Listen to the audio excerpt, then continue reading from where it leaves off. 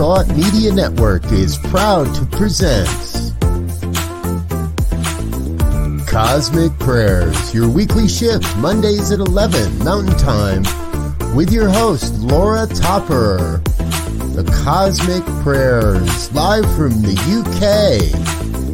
And now, here she is, Laura Topper.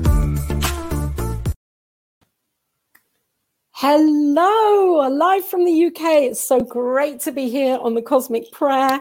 How are we all today? I'm feeling so excited because today on the show, you're in the right place, by the way. You're on New Thought Media Network. And today on the show, joining me is Reverend Dr. Ruth Miller. Yes, thank you, Diego, for putting that up as our very special guest today.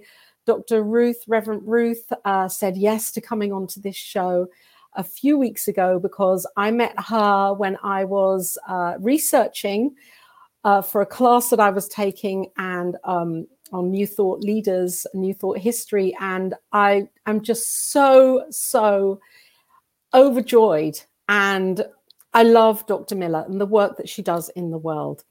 And one of the things about Dr. Miller is that she is an absolute consciousness leader. She's definitely a woman of power, somebody that has devoted many years to the evolvement of consciousness on our planet through her work, through her research, through her teaching, through everything that she brings forward to life, and through her books, of course.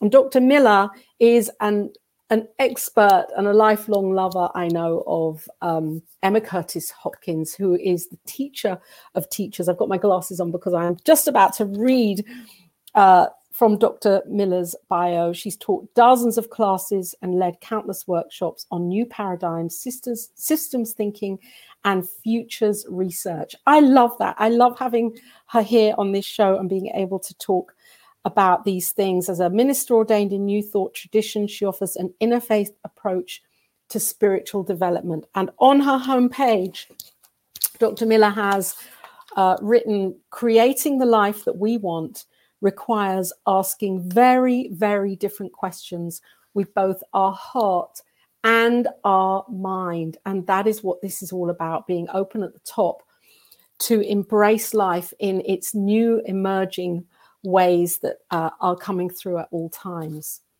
So is Dr. Miller here in the Cosmic Prayer room? Yes, I'm going to have to here, move. Dr. Miller? Yes, you're coming on. You're coming through. Hello and welcome. Wow, that was coming through. I am so sorry. I have no idea what our links issues were, but they were. Oh, it's okay, so because I'm moving we're into linked a space now. where I'm not right sunset. Yes, there get we yourself go. Let me do comfortable. one more thing. I'll be fully with you. That's okay. I'm going to just come back while you're getting organized, Dr. Miller, just to let everybody know that the book that Dr. Ruth Miller had sent me was called Unveiling Your Hidden Power.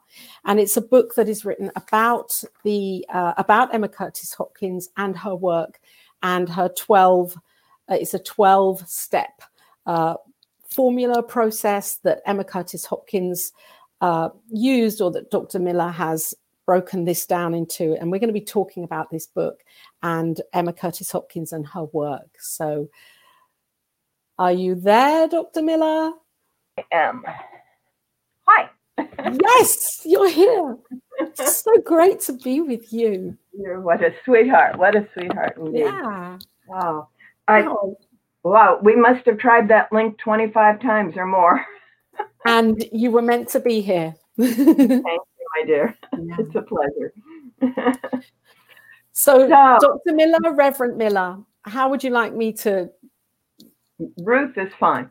Ruth is fine. Wonderful. Ruth, thank you for being here, because many people watch this show, whether it's live or whether it's on the recording afterwards. And I just feel so honored that you said yes and that you are here to talk about you and prayer, and I hope Emma Curtis Hopkins. Happy to do that. I almost Yes. can't talk about anything without talking about Emma anymore. I've been I'm sure. studying her for so many years. How many years have you been studying her? Well, I first was introduced to her in 92, 93, and I didn't get how important she was then. It wasn't until just about 2002 when I realized the incredible potential and possibilities in her work. I had gone through the book High Mysticism, sort of, and the other book, Scientific Christian Mental Practice, a little bit. And then they were on my shelf, my spiritual bookshelf, and I was having a business situation where I'd tried to do something 3 times and it had fallen apart, and I was doing my daily practice, and I pulled one of those books off the shelf and I opened it at random, as I often do, and it said, if a business endeavor has failed 3 times, it's because you have been thinking. And I went, oh my goodness. I love that. You've been thinking ... Fill in the dot. Right. And it was at a time in the American political scene where everything that I had been taught to think was constantly being in my face, and I was going into judgment. And, it was right on. It was absolutely right on. So the next day, some of my students called and they said, we've graduated seminary, but we missed the coming together and studying. And I said, I have the book. So we started studying Emma Curtis Hopkins, and, her material is transcripts of stream of consciousness lectures. So her students take notes, and then they type them up, and then they publish them as Emma's lessons. So there's probably 10 versions of Emma's 12 lessons, Emma Curtis Hopkins' 12 lessons. They all have different titles, and most of them are published by different people. And so their stream of consciousness. And she was deeply embedded in the literature of her time, but she also read Greek and Latin and German and a little Italian, and as well as English. And she had been a high school science teacher. And so, she really got it. She was working between 1880 and 1920, basically, was her period of time. So she's going along and she's referring to Antiochus, or, Plotinus or whoever. And, Americans, who are these people, right? And so that piece, plus the stream of consciousness, makes it very difficult to parse her sentences and her paragraphs and her ideas. So doing it in a group helps a lot because we can hear it out loud. We can all kind of work with it, right? So I had like 3 groups going in 2003, 2004. And then I was called to the East Coast. I live in Oregon. I was called to the East Coast, and the groups wanted to continue. So what I started doing is sending them annotations of each lesson, 12 lessons, and I would do that. But I was writing 3 or 4 paragraphs for every paragraph of Emma to explain what it was it just said. And that was not efficient. No. And I've heard because online you've got the 12 lessons, and I've listened to most of them. I think I have 2 more left to listen to. Oh, and I'm they're delighted. I've been a good student. Yeah, I've been taking lots and lots of notes from these lessons that you've been giving, and they're on YouTube, aren't they? They're all there, 1 to 12. And what a beautiful process it is to have online for anybody that's interested in her work, or that isn't interested and that stumbles across it. It's beautiful because it really outlines her thought process Yeah. Week by week. And I love the symbolism that comes in with the numerology and the mysticism and all of it. It's just tied in so beautifully into these 12 packages. She is amazing that she has all of these depths to her thing. So this is the book. This is the book we're talking about. That's the book. Yeah, that's right. It's called Unveiling Your Hidden Power, and you can find it on Amazon and all those normal places. Right, all usual places. I actually sat down and wrote it, of course, after I did this thing of trying to annotate things. So what I did is I took her book, High Mysticism, which is the last book that came out in her name and which we think she actually wrote, and Scientific Christian Mental Practice, which is one of the first books that came out in her name and is, in fact, transcripts of lectures. And then there was another little book that we know she wrote called Resume, which was a guide for her advanced students on how to practice in high mysticism. And I put the three of them together in this one. I see. To be able to make sense of all of her lessons. Okay. So Scientific Christian Mental Practice was one she did early on for her students when she was still pretty close to the teachings of Mary Baker Eddy, which is, I've got her started. Where she came from. Yeah. She had, she was living in New England during the 1880s, and she and her husband and her son and her sister were all living on her husband's salary. And it turns out, are you ready for this? We had student loans back in the 1880s. Wow. So most of his income was going to pay off his student loans. And because she was a married woman, she wasn't being allowed to teach in the 1880s. Oh my God. We just don't realize how limited we were back then. She wasn't allowed to teach. That's right. So there was no way she could contribute to their income, right? And then, a neighbor invited her over for tea. Mrs. Eddy was the honored guest. Emma went, "Oh yeah, I don't think so," and went home.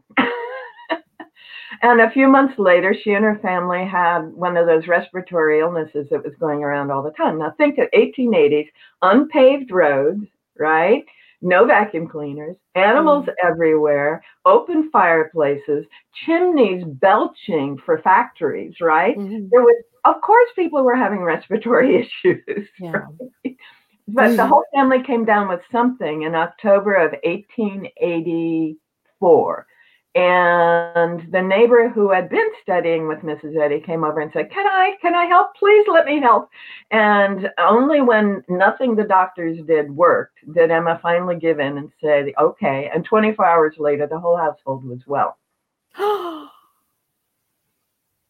It's incredible, because as you're saying that, I'm thinking about all the technology that we have nowadays, not just the medical technology, but, what we're doing now with Zoom and Facebook, and how we kind of become reliant on this technology to reach people and to get our message across and to, all sorts of things that we're doing in our businesses and whatever. And yet here's a woman who, if we could only go back to that and live from that, we actually wouldn't need this, would we? No. It just kind of really, that just grounded in with me there and then. If she healed the whole household there and then. Yeah. Incredible. So then, Mary, of course, Emma said, I got to find out about this. She immediately wrote a letter to Mary Baker Eddy saying, I've had this experience. I want to learn from the teacher herself. Will you let me come to classes? Now, she was living in New Hartford, and Mary Baker Eddy was in Boston. So she was going to commute from New Hartford, Connecticut to Boston for these classes. And then this is how we know there were student loans. Emma said, and we have no funds because all of our money is paying off this loan. Can I pay you from the proceeds of my first practices? Okay. As a practitioner. And Mary agreed. So Mrs. Eddy allowed Emma to come in as a class. Mrs. Eddy allowed Mrs. Hopkins to come into class. And there was a 6-week training program, which Emma graduated in December of 1884. And by February of 1885, she had advertisements in Mrs. Eddy's journal that she was sending out. Not yet the Christian Science Monitor, that was later. This was what is now called, I think it's still called the Christian Science Journal. And so Emma had ads in there, and she had submitted a couple of articles with it. By May, she was the editor of the Christian Science Journal. And then that went on for several months, and it was a very wonderful arrangement. She would, commute into Boston for a few days and then go back home to be with her family and then commute in.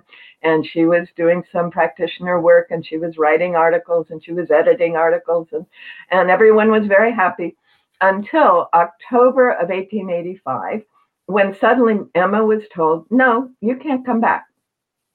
We don't have room for you anymore. And no, you're not the editor of the journal anymore. And she'd been pushed out. She had done something. And what we think is the 3rd or 4th week of September, the issue was, full of all kinds of good things. And one of the things that Emma had written in her editorial was, quote, among the great mystic writers, Mrs. Eddy shines the brightest. Now, you'd think that would be fine, except that at that particular point, Mrs. Eddy had become aware that a lot of her students were going off on their own, doing their own version of what she had taught. Okay. And she felt that was diluting the message, and that it was making them less effective, and then it was showing back on her not effectively, right? It was making her not look good. So that fall was when she said, no more. If you are going to teach this material, you have to teach it as Christian Science taught by me. And so that was part of what happened, was Emma got cut off because she was familiar with Plotinus and all these other and going her own way and putting her own slant on it, and knowing that God works through everything. Right on. Yeah. She knew it. She knew it. She was puzzled, but she never ever said a negative thing about Mrs. Eddy or the organization or anything. She always called her wonderful, beloved teacher, which I think is an indicator of the power of this work, right? So can I interrupt? Not to interrupt, but just to ask you a question here on that, just about prayer. To what degree would you say that Emma Curtis Hopkins used prayer for her own? I mean, spiritual mind treatment, whatever you want to call it, affirmative prayer. Right. Yes. So how prevalent was that in her teachings? Right. It is. Okay, being in union with the divine is the core of Emma's teaching. How we do it is going to vary depending on where we come from to get there. Okay, so lesson 1 in both Emma's work and in Mrs. Eddy's work is what they call the statement of being, and that is we are one with a divine power that is the creative source of everything and that is good in all its expressions and in every way it shows up, including us and everything that happens to us. And so this is the number one statement that everything is based on. Well, if you're getting into that place, you're already partway into that state of being I call prayer, right? And that's the first step of a spiritual mind treatment. It is the first step. It has to be. You have to start with the realization that all that exists is good, period. Now, one of the things that I've done, partly based on the Emma work, I think you can see that without too many reflections, is this little book. Because this little book, it's my version of the British Book of Common Prayer, the Anglican book.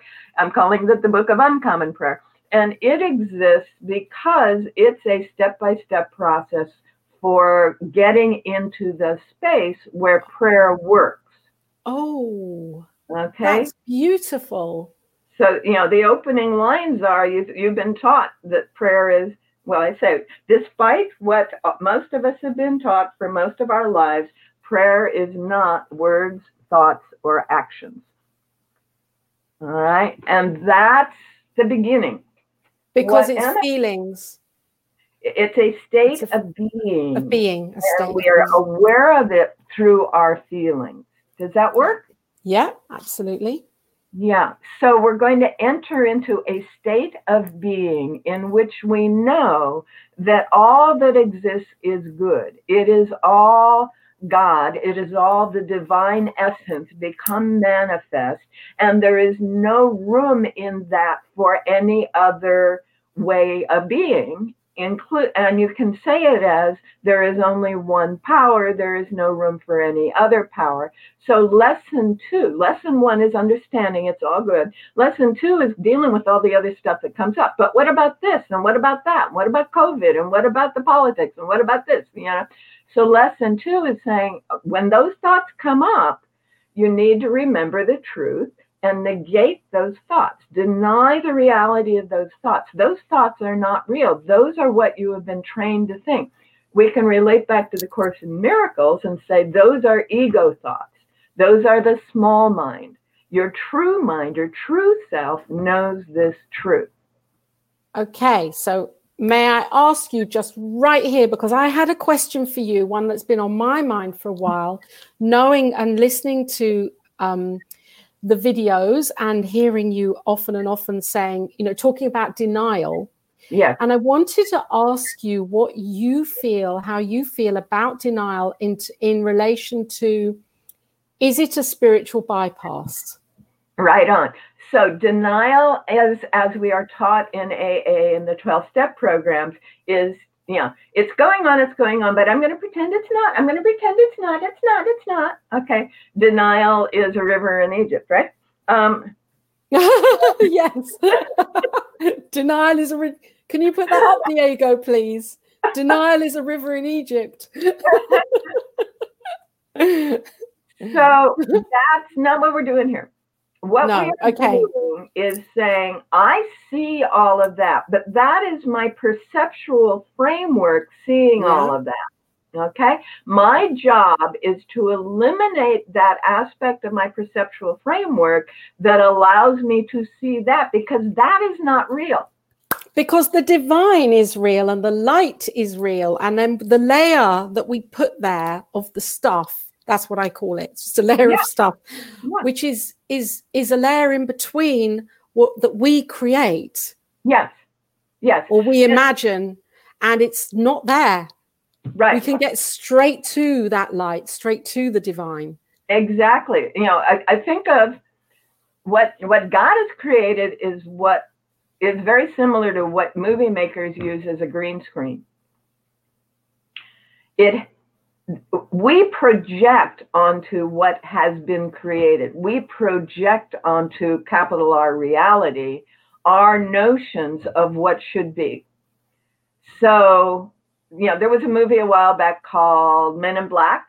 And in that movie, Will Smith is wrestling with a man-sized cockroach. But in actuality, he's on a ladder and there's nothing there. Right? So he can know the truth. There's nothing there. He's just there, or he can get caught up in the appearance. I'm wrestling with a man-sized cockroach. Right? So part of what I did when I realized my students really needed more was I wrote a section in the back of the unveiling book that is the science that supports her teaching. And I've written that in the back of another book that I did that is the series of New Thought teachers, starting with Phineas Parkhurst Quimby, who invented or who discovered the mental healing process, all the way through to, Michael Beckwith and others of today. But in the back of both of these books, I go through, okay, scientifically, we can explain this way. This is how it works. So for what that's worth, that might be useful. And I can pull that other one up so you can see that one. I think that's amazing that you've done that, because, times have shifted and changed, and science is slowly maybe catching up, kind of. Slowly, maybe. And for people that maybe for just first coming into this, it's a wonderful confirmation to say, well, you might not believe what I'm saying, but if you read this, you can understand it from another viewpoint. Right. So it helps to see that there are thousands of people who've had this experience. When Mrs. Eddy learned from Phineas Parker's Quimby, although later she denied it, early on we have advertisements where she's out there lecturing about him, okay? Yeah. So she learned the process of mental healing from him.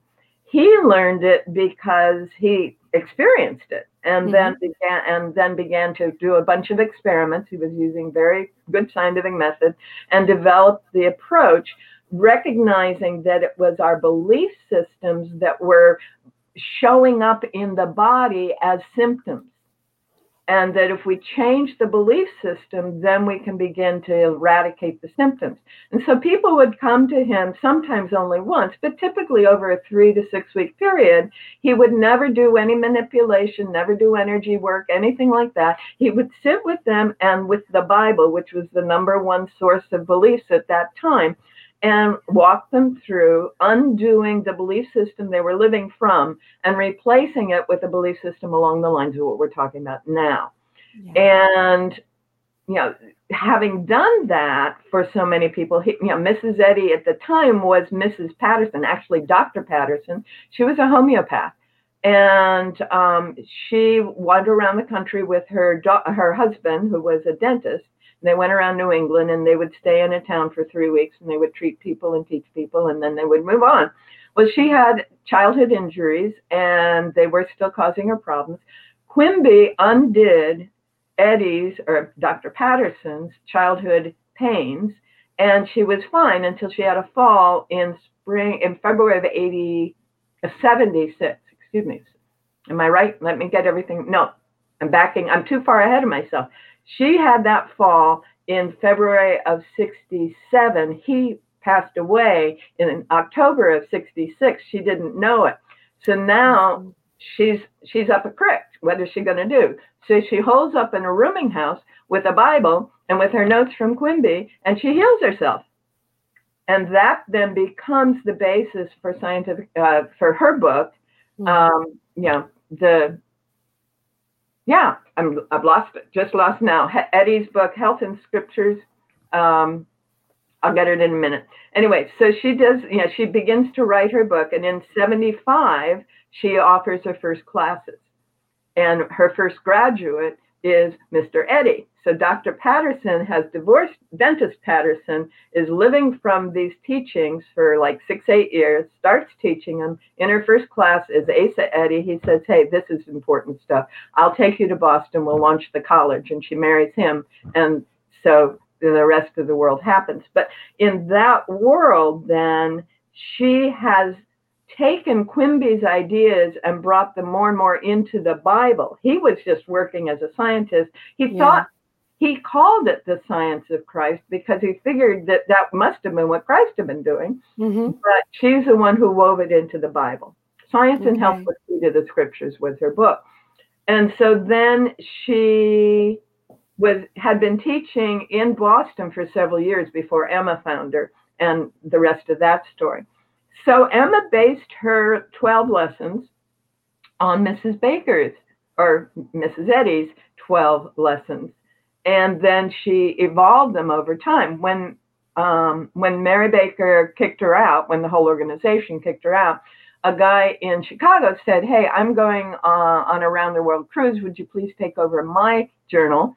You did such a good job with Mrs. Eddy's. So Emma and the whole family packed up and moved to Chicago. And we see in the papers in Chicago advertisements. She's offering her services as a practitioner.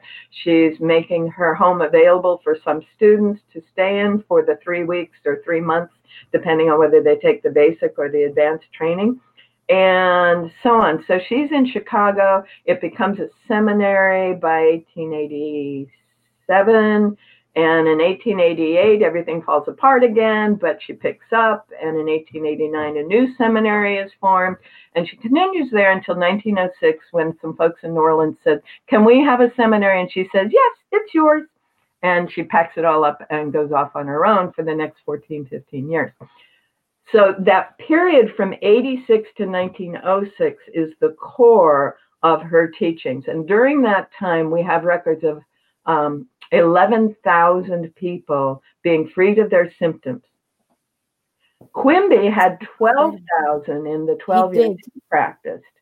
And he exhausted himself, didn't he? He did. Yeah. He didn't take care of himself. No. Sigh. But she took care of herself. And so in 1906, she packed up her one suitcase, and that's what she lived out of until 1925, April of 25.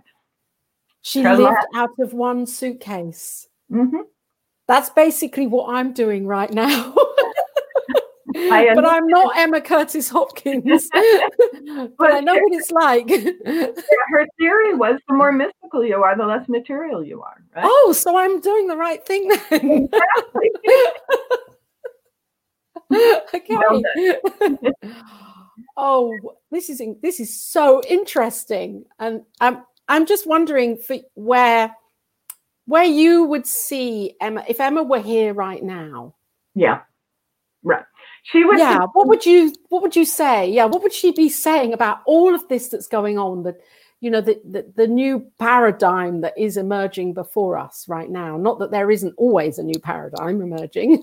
Well, what do you think this was happening? It's so much in this whole body of literature she was drawing on that it was New Age. The word New Age came into being in the 1600s, I think. That a new age was unfolding, and the founding of the U.S. was part of the new age that was unfolding. And so she would not be surprised that it is happening. She would be surprised that it took so long, I think, because it's 100 years after she passed on now, almost. Right? But she saw what she created. Were with those 11,000 people, she created over 500 Hopkins associations, inviting people to go out, make these ideas their own, and train other people. And during the Chicago World's Fair, she created a booth at the Women's Pavilion for women to learn this material and to be able to go out and care for themselves and others. So her expectation was that she had seeded this exponential thing, because probably by the time she passed on, there were 50,000-ish people working with her material. And she, in 1918... Wow. So they were practitioners.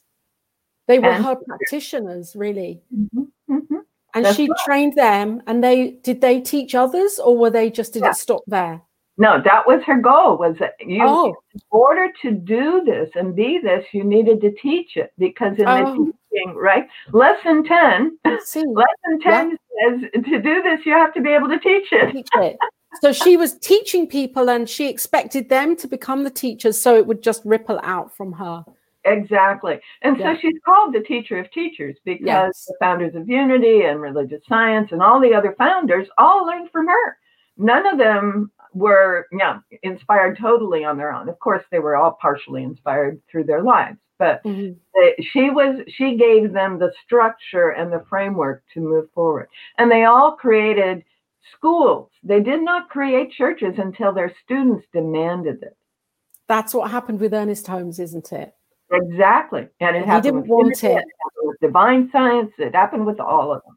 Yeah. So the idea was that these were schools and study groups and practitioner groups, and that the idea, the concept would be filtered out into the world through it. Incredible. So she knew on so many levels that this would be happening right now. Yep. And when I began to really understand the material, and I began to find some of the other names, I realized even my grandmother, who had been a Methodist, a very powerful Methodist, and dean of a women's college in Illinois, probably had met one or two of Emma's students and had been doing some of this work, because I recognized some of the books from her shelf. Gosh. So what was she teaching the 12 steps when she was teaching Emma? When Emma was teaching her practitioners, she was teaching this 12-step process. That's right. She taught it. Okay. So this is like a formulated system that she had, and she created it, and she was teaching it and passing it on. Right. She learned some of it from Mrs. Eddy, and then she developed it further, and every version of it is developed a little further. That's why I made it a point to have High Mysticism, the last version of it, be the core of this book. Okay. And then I wove the practice material out of Scientific Christian Mental Practice, and then the study guidelines from Resume into that. But High Mysticism is a very mystical piece, and as I said, it's stream of consciousness with lots of references that most Americans are uncomfortable with. I was very fortunate. I grew up, in a household with people who were familiar with a lot of this. So it wasn't as hard for me as it might have been for many people, others. Yes, because it speaks to your heart and your intellect. All of it, absolutely. And so to get back to Emma and prayer, which was the question you asked. Yes. Thank you. She spent a lot of time in that deep state of consciousness that is often called prayer. She tells stories in her various lectures of a woman or a young practitioner or a mother, right? And as I look at what I know about her life, I can see which ones are clearly autobiographical. And one of them is about the time that the young mother went on her knees for 3 days looking for funding for her son's education. Well, 3 days before she got up and went back into life. All right. That's prayer. And it turns out she did have a son, and her son ended up in the Merchant Academy, which is a free education. So he did get the education that he longed for. He was able to get in. He was able to have it paid for, and the Merchant Marine Academy. And he worked as a merchant marine until he contracted an illness in Venezuela. She went down to try to help him, but it was too late when she got there. Wow. 3 days. Do you think, though, that right now, it depends on our consciousness, doesn't it? 3 days seems like a long time. But on the other hand, if that's what it takes, because we are constantly we keep affirming and we keep praying until the demonstration occurs. Yes. So she was just doing it all in one time rather than bits and pieces in a day. Too, but for that particular thing, I just noticed the banner across. I think I see what our communication issue was. He doesn't have the L in my email. See, my name is L Miller. That's my fault then, because I passed the email address on without the L. I'm sorry. Well, that explains why we weren't communicating. That's it. You found the missing piece. Yay! There we are. Thank you, Diego. So I have a question for you. Well, there we are. Thank you. So first 2 questions. First of all, one about Emma Curtis Hopkins.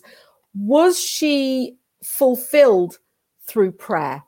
Was that the main core of her work?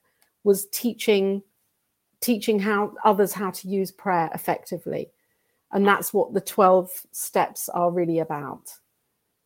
All right. Again, defining prayer differently. She is very explicit. You will never get what you want by begging God for it. No. And I understand that. I'm not coming. It's not a beg and a plead. This is affirmative. This is spiritual mind treatment, getting to the mental cause. Getting to the place where you know the truth and claim the truth and hold the truth regardless of appearances. Yeah. Then you experience the truth, which has always been there. Yes. So prayer is the means of dissolving the blocks to experiencing what has already been there. Yes. It's always there. Life is always there. Well-being is always there. Beauty is always there. Wisdom is always there. Any other experience is a function of our mental framework, not a function of the reality. Yeah. Okay. So yes, her fulfillment was sharing this knowledge and being this state of being. She had a relationship, a friendship with a woman who was a socialite in New York, and someone who wrote the biography of the socialite ended up sharing some of their letters. And there were many times where Emma would say, "Oh, I cannot express the beauty sometimes when I just lay back on the bed in my room, the incredible, amazing universe we live in." She would go into that rapturous, ecstatic, mystical state at a drop of a hat. And then she would come back up, and she was a very prim and proper lady. When Ernest met her, he wrote to his brother, and he said, Ernest Holmes, he wrote to his brother Fenwick, and he said, yes, she was in the black lace of, years past, her absolutely white hair, violet eyes. She even had her hat and gloves on when she, admitted him to the room that she was working in. And, that was the way she was functioning. But yes, and the other thing that I heard was that she would be totally engaged, totally loving, totally the presence, right? While she was teaching. And then when it was over, she would go back into the prim and proper Victorian lady. Okay. Yes, because she was just expanding out to teach her word, to say it, and then she had to go back and be within herself. I understand that. Yeah. Amazing. So what do you think Emma's main intention was? To be the truth and to facilitate everyone experiencing it. Once she got that the life circumstances that people were living was not the truth of our lives or of our world, then it was all about helping others to see that and know that. Yes. And it's not always a simple. I mean, now it's not easy for that to be that practitioner. So I can imagine then that must have been like so many barriers and so many levels of consciousness to get through and belief systems to get through, and being a woman as well, that must have been quite a difficult task. I can see why you're saying that, but actually I think it's the other way around. Do you think it? Well, we have our technology, we have our social structures that are far more complex in many ways. We have being in the workplace and being at home. We have, all access to so many other ways of thinking. I'm finding it harder for students to find their way back through all of these things to the core. For her generation, that was the Bible. That was it. Yeah. And it was either rightly interpreted, or it was interpreted in a way that caused harm. And so all she had to do was help people see how it had been interpreted in a way that caused harm and how it could be rightly interpreted to be understood. So she was a metaphysician. She was teaching people to see the Bible from a metaphysical perspective and to come out of the dogma. Yeah, to be aware that if they had grown up in hell and damnation, there was no basis for that in the Bible. If they'd grown up in miserable sinner, there is no basis for that in the Bible. Yeah, so she would help them see that, but more than that, she would help them to focus on the truths. Okay, so Harriet Emily Cady was one of her students and wrote Lessons in Truth, which is based on the same lessons. They're modified, made her own, which Emma would have been very happy at. Yeah. When Hypatia Hasbrouck came in years later with her positive prayer in the Unity World, she was building on Emma's lessons and making them her own. But it's all that realization that what is true is all these qualities of the divine, everything that Jesus embodied, everything that Jesus described his Father as, that's truth. And anything else is some person's mental framework being imposed on that, creating a green screen, life-size cockroach. Yeah. Amazing. I feel like I have so many questions here for you. I could be here all evening with you talking. It's amazing. It's just incredible. So, what I was going to ask was, yes, I'm going to ask you one last question before, if you wouldn't mind, reading a prayer or saying a prayer. Okay. Yeah. What made you, out of all of these teachers, why was it Emma for you? When I started working with her, as I say, it was this, oh my goodness, she's speaking directly to me. She's got something I haven't seen anywhere else. At that point, I'd already been in the ministry 10 years, and I had been studying in unity and religious science, as well as divine science. I had published articles in the divine science journals. I'd attended the International New Thought Association. I'd been connected with the folks who were creating the Association for Global New Thought. I mean, I knew this material pretty well. And what I felt was everybody else had some percentage of the material that Emma had, that everyone had taken the part they could connect with and offered it, which was wonderful, but that she had, something more like 95% of the package, right? And so I kept having to go back to her to fill in the holes. I have translated the works of Emily Cady, Florence Scovel Shinn, Thomas Troward, James Allen, Ralph Waldo Emerson. I can't do Ernest Holmes or Charles Fillmore because they're in the copyright, but I have brought some of their these people's writings into 20th century language, 21st century now. And, I'm really familiar with what they have to say. Nonetheless, they don't say as much as she does. They are not as complete as what she offers. And so I kept going back to her. I just finished a 1-year sequence of the 12 lessons with a group of pretty advanced practitioners, and they were blown away by the depth and the power of what it is she has to offer. Do you run these classes online for anybody that's watching now if they want to take part in a class? I'm beginning to think I have to. Oh, yeah, I'm signing up. Thank you, Laura. Well, for anybody that wants to, they can dip their toe and listen to the 12 that are on YouTube, which are just amazing because I'm learning so much from them, and there's so much information in there. To be with you in person, that would be another experience, totally. Thank you, my dear. Yeah.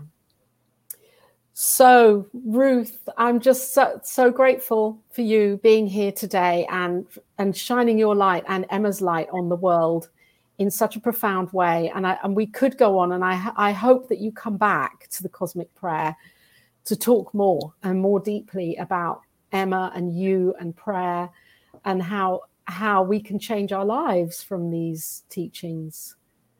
We can Indeed. change our lives, can't we? By the way that we think and perceive and what we know as truth.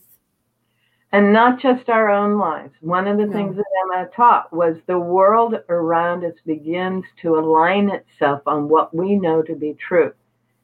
And so if we know divisiveness, duality, all of that, that will be our experience. But as we begin to know at a deeper level, the deeper truth of oneness, of wholeness, of love and beauty as what is real, then the world begins to show up that way more and more. And that's certainly been my experience. Yes. And mine too, in many, many different ways. Yes. It's beautiful. So would you like to share a prayer from your book? Or would you like to speak a prayer? Or speak one, but how about I do? Whatever you feel like. I'd share it with you, but I just feel that you have so much richness there in your heart. It would be beautiful to hear something. I'll do a little bit of both. How's that? Yeah. So I normally work from my workbook version of this, but I will work from the text today. Okay. In lesson 7, we have spent the first 6 lessons working on ourselves, beginning to wake up our own experience, our own understanding, developing access to our power, the power that we have as we have the confidence to command the world to be what we know to be true. And then lessons 7 through 12, she's addressing this to the world around us. And lesson 7 parallels lesson 1, where we know the truth. So here is what she says in lesson 7 to a client who's coming the first time. We know the truth of your being, okay? You are spirit. Therefore, you are not afflicted with any kind of disease or distress. I see you in spirit as the health that you are. The spirit knows nothing of imperfection. The spirit shines through all your being with its clear, holy light. From first to last, in your real life, no error has fastened upon you. Therefore, there is no disease or imperfection in you. Nothing can spoil universal health. You were not born of flesh according to the laws of flesh, but of spirit, according to the law of spirit. So any apparent lust or greed or attachment to material objects of generations before you cannot have descended upon you in disease or illness or distress. God, the good that is in everything, is your father and mother. You cannot have inherited disease or distress. The collective belief has not touched you with thoughts of lust or greed or attachment, and therefore the collective disease does not touch you. God, the good, enfolds you completely. People with whom you are associated do not burden you with their thoughts and beliefs of the senses. You are not subject to the thoughts or feelings of others. Therefore, you cannot have disease in your mind. Your own thoughts of things, of matter, or about attachments or appetites have no power in them to give you disease or distress. You are in the Spirit, free, and therefore you are cleansed by the spiritual thoughts flowing through you now and are well. You are free from all thoughts of disease. God, your good, is your life. You cannot be threatened with death of any part of your life, nor can you fear death, nor yield to death of any part of your life forever. God is your health, omnipresent. You cannot be threatened by disease, nor fear disease, nor yield to disease in any part of your body forever. God is your strength.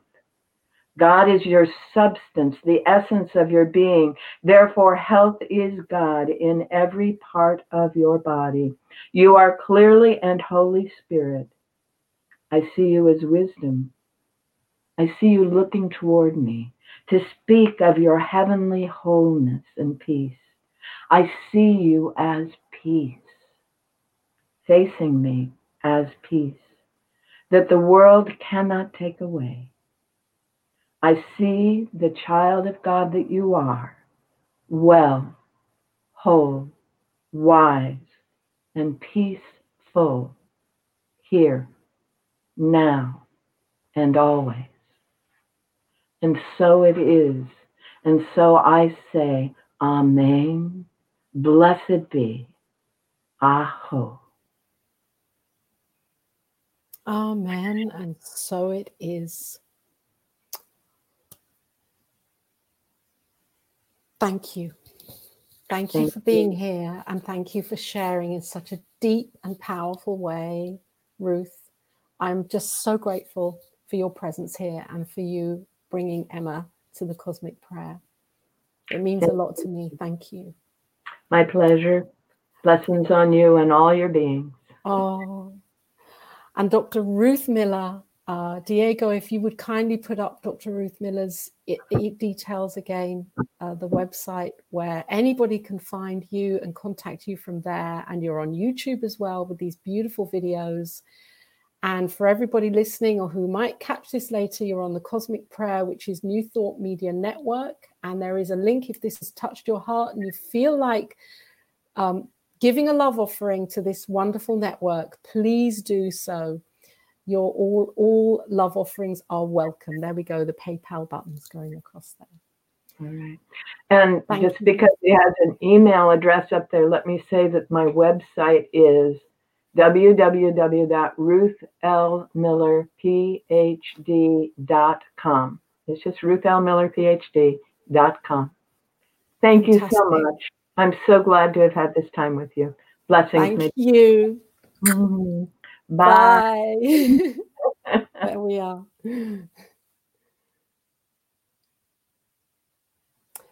Thank you, Dr. Ruth Miller. What an amazing cosmic prayer that has just moved me and touched my heart in such a profound way. And I know that if you're listening to it or if you catch up with this, that it will you too.